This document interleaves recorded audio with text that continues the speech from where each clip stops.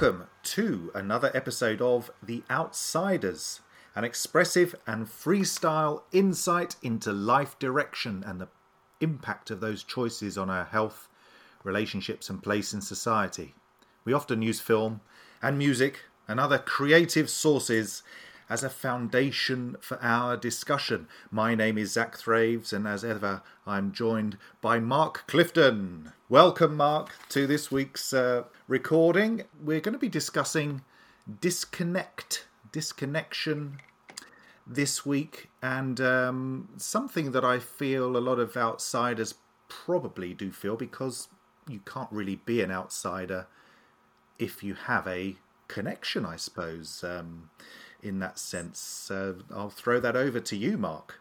Hi, Zach. Continue. Good to see you and hear from you, and be in touch with you. I don't know about that last sentence, because disconnection is, I think, a response or a reaction to, as ever, to our childhood.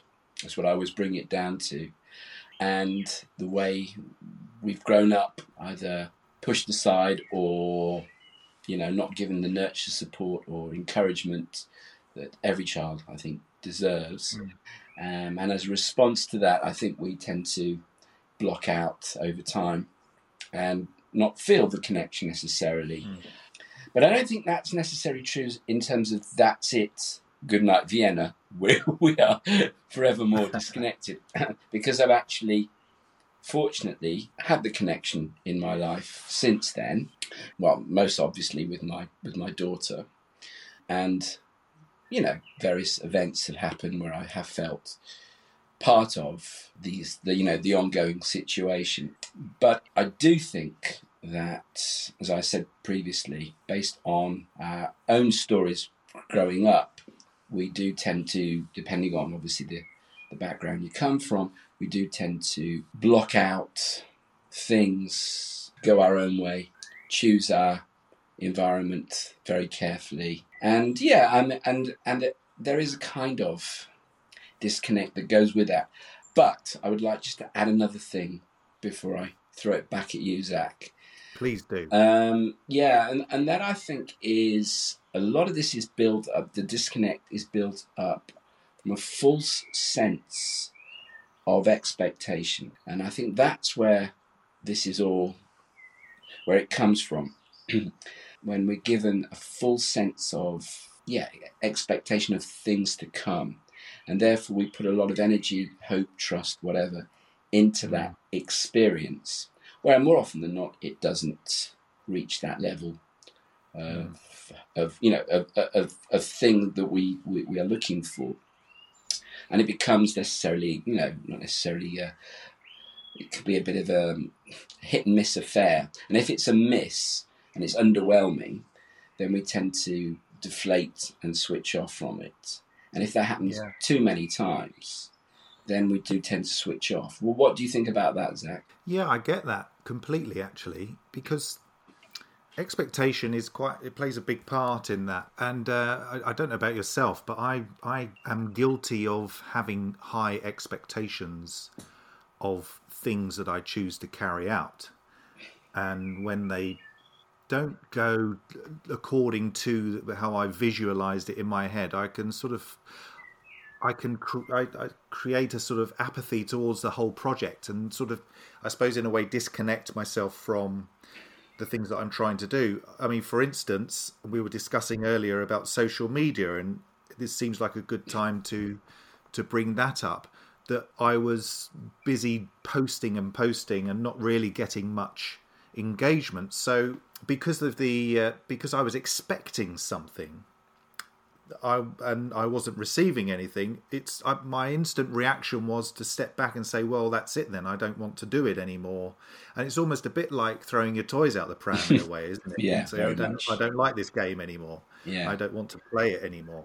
Yeah. But there's a difference, though, between disconnection and indifference in that sense, isn't there? Yes, but the indifference comes from, I think, the years of experience of having the same result, if you like.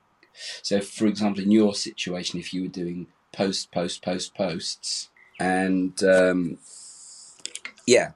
just getting the same results, you would just, progressively feel frustrated with it and start to probably either give up or switch off from it. Yeah.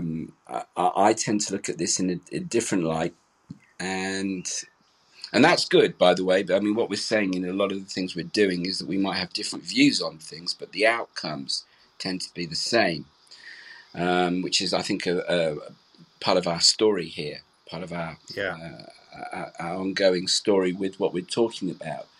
But I base this on a lot to do with social interaction, actually, rather than social media, and that is based on high expectations of others, or, expecting from a friend's perspective or a partner or anything, where you suddenly start to expect something from the other person that may be unrealistic or not thought out properly or just completely, unfounded.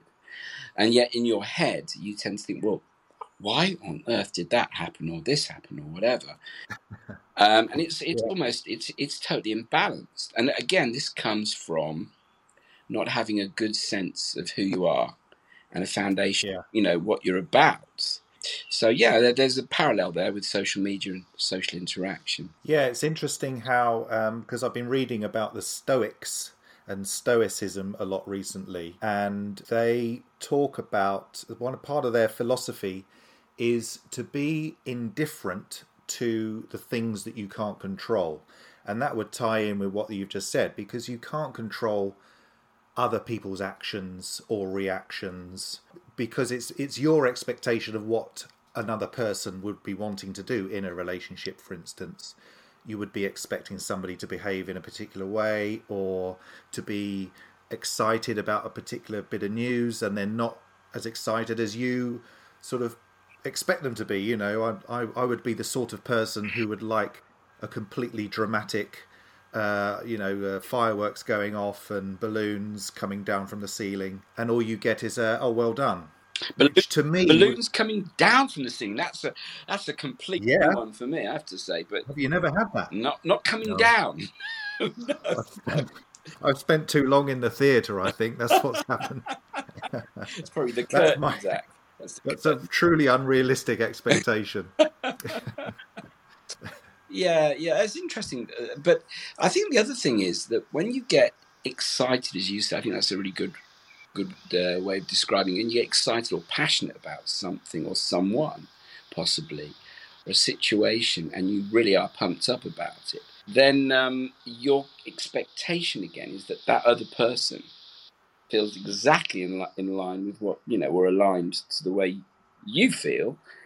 And it can be the other way around, of course, as well. And then there's a mismatch. Yeah. And that's when things can start to go wrong. So, I think there's a foundation here, or an issue to do with expectation that kicks in to the disconnect that once we've had those negative experiences on an ongoing basis, we get used to it, and then we start to become like unemotive towards it. And that's where I think the disconnect starts to happen. A lot of love stories use that, don't they? Use that framework in the story of unfounded love, of somebody wanting somebody but the feeling isn't reciprocated, and then they sort of disconnect in a sort of heartbroken way of stepping away or stepping aside for the hero to whoever it is to come in. So it is something that's used a lot in stories. But so it's the disconnection, which happens to a lot of us. I've certainly got stories of disconnecting from not only people, but also jobs as well. So what about yourself, Mark? Yeah, I think over the years, you start out, think about the first job you've ever had or the first major job you ever had. I'll never forget mine. All the build-up and the pizzazz and the badurb, and all the things, the balloons popping and coming down from the ceiling, as you'd like to say. Oh, yeah. About that. I have photographs and the whole shebang that went with it. You think you were going off to the moon or something. And, really, when it actually happened, you were so built up and so excited about the whole thing. When you actually get into the office for the first day, no one else is really that fussed whether you're there or No. not there. It is kind of an interesting thing, isn't it? Because all of a sudden it's lopsided before it's even begun. Yeah, I mean, my parents were like, "Oh, they'll be so this and that," and you come back and you go, "Well, they weren't really that bothered, Mum." But and this is, yeah, of course, everyone wants the best for you. That's the thing. But I think later in life, as I sort of started to really experience relationships and friendships and stuff on my own terms rather than on someone else's. It is interesting how people perceive you and how you perceive others, and that, of course, there are times when you actually are in alignment with somebody, and it's fine. Those moments of alignment, though, can be quite rare, can't they? Which I guess makes them, though, when it does happen, when suddenly it feels like everything has come together. And you have those moments with lots of people, but sometimes it's only once, isn't it?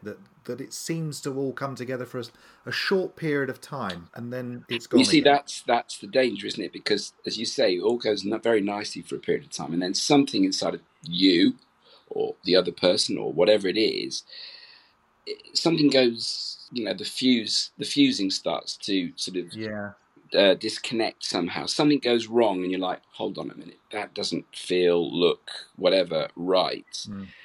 And then the questions start to happen. And this happens in everyone's, life circumstances.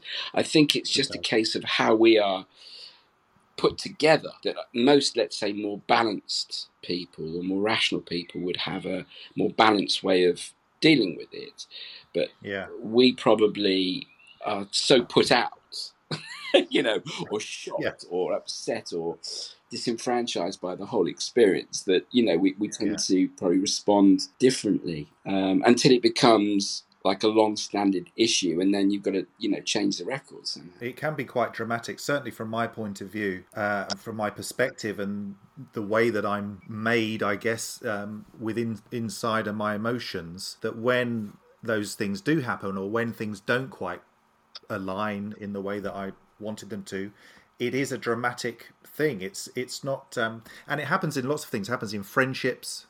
It happens in love. In a loving relationship, it happens in a professional relationship, and it's almost like for me, I need a complete change. I can't just sort of, it's either all or nothing, and I have to just go in a completely different direction. And that's very difficult to manage. You see, from me looking at you talking that way, and I'm sure vice versa. We want it all to be colour splash. Wonderful. Everyone's like, jumping in the air with joy and ecstasy about everything that we do, and vice versa.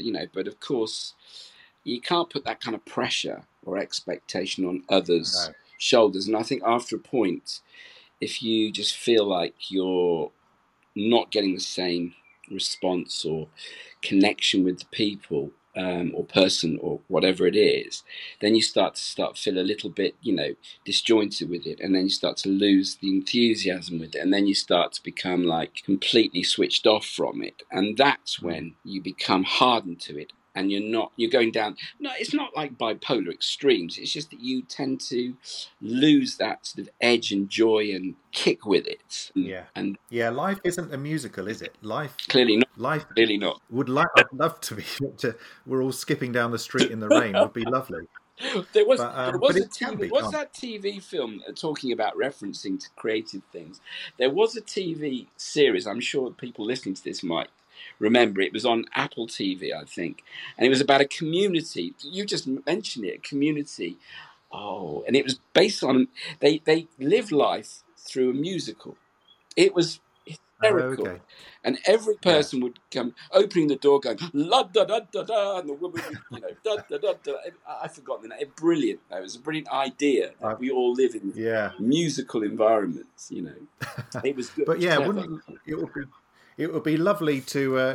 Well, I suppose you can lead life like that if you want to be, because it is about reducing your expectation or managing your expectations, isn't it? So it's and the same with. I mean, we've gone through to record this episode, dear listener. We've gone through a bit of a headache of technical in the technical department, but we are still here smiling. and laughing and enjoying each other's the company. chat. So it's the expectation of the technical expectation or something, or I don't know. Yeah, it sounds complicated and as wrong. I say it. It's totally wrong. So, Mark, let's move on to some of your musical choices, shall we? Yeah, I mean, that's interesting because I went through a phase, which I've probably just grown out of recently over the last year or so. But I did tend to like a lot of the darker music because it had more meaning and it was more expressive and I could connect with it. There were various artists, but I mean, without listing them off, I think there is an artist, or there are a couple of artists that I quite like listening to, their lyrics and their sound, and that is David Sylvian. He was the lead singer of Japan. He became a solo artist, and his music was quite dark and deep. Again, about I think he had as most rock stars or pop stars do have issues with depression, and his music was very philosophical and deep, and about how he obviously lived quite a rich life, but did disconnect from it. It became too much. And the music, there was a song called Red Guitar, which I really love listening to because it's got a very good sound. It's very simple, and yet it's got a nice sort of burst, a nice hook that goes with it. I quite like. And the other artist that I do relate to a lot is Neil Finn from Crowded House, who also had quite a lot of mental health issues, which is quite hard again to believe given his success. But he also wrote a lot about. Well, we actually used it in our title in the second pod, and that was Together Alone, which was about his relationship with his, I don't know, ex-wife now, I guess, which I thought was a clever title. Again, so it just reinforces the idea of it doesn't really matter so much where you come from and what your background is and how successful or not you are or have been. You can quite simply get disconnected from what's going on around you. You can you can become disenfranchised and lose enthusiasm or joy for something. And so I think those two singers, and there's lots of different songs that come to mind, but I've just listed two that do kind of do emphasize or underline this kind of topic. It's interesting with a lot of artists, there's certainly singers who were in a band and then the band split up. A lot of the time it's because the artists within the group have become disconnected from the sound they're producing, from the being with each other every day in the recording studio, that sort of, or on the road all the time. Certainly, I remember wasn't there a period where Pink Floyd didn't want to. They still reluctantly come together, don't they? One of the members was very, very heavily depressed. I think it's the drummer. I've forgotten the name, but I was just reading about it the other day. Yeah, he had very, very deep depressive bouts. And that I think also is because they lose connection with their identity and the sound or the message they're trying to communicate. It becomes dispersed. They're all find different ways. So the way to sort of manage it, really, in a sense, just to sort of leave the listener with some positive way forward, is to start first of all to connect back to yourself, connect back to absolutely who you are inside, and then everything else will, if you don't put any pressure on it, if you just let things flow through, everything will follow suit. And as we know through life, there are people that you connect with at certain times of your life who then are there for a particular reason, and then you sort of drift apart. And there's no reason, no for rhyme it, or reason for it. No, but I think also one of my philosophy, the program and the material I'm putting together, and is all about that. Is actually when we get back to what we've always been all along, rather than sort of living this facade or this living this character that other people expect of us. That's when you start to get back to who you really are, and on that basis alone, you will meet people that will connect to you and your philosophy or your outlook or your way, based on raw truth rather than a false foundation, which is how we started the whole podcast off in the first place. And in the words of the Beatles, get back to where you once belonged. Come together. Come together. Anyway, don't sing it. I'm not going to sing. I haven't got my bongos with me either.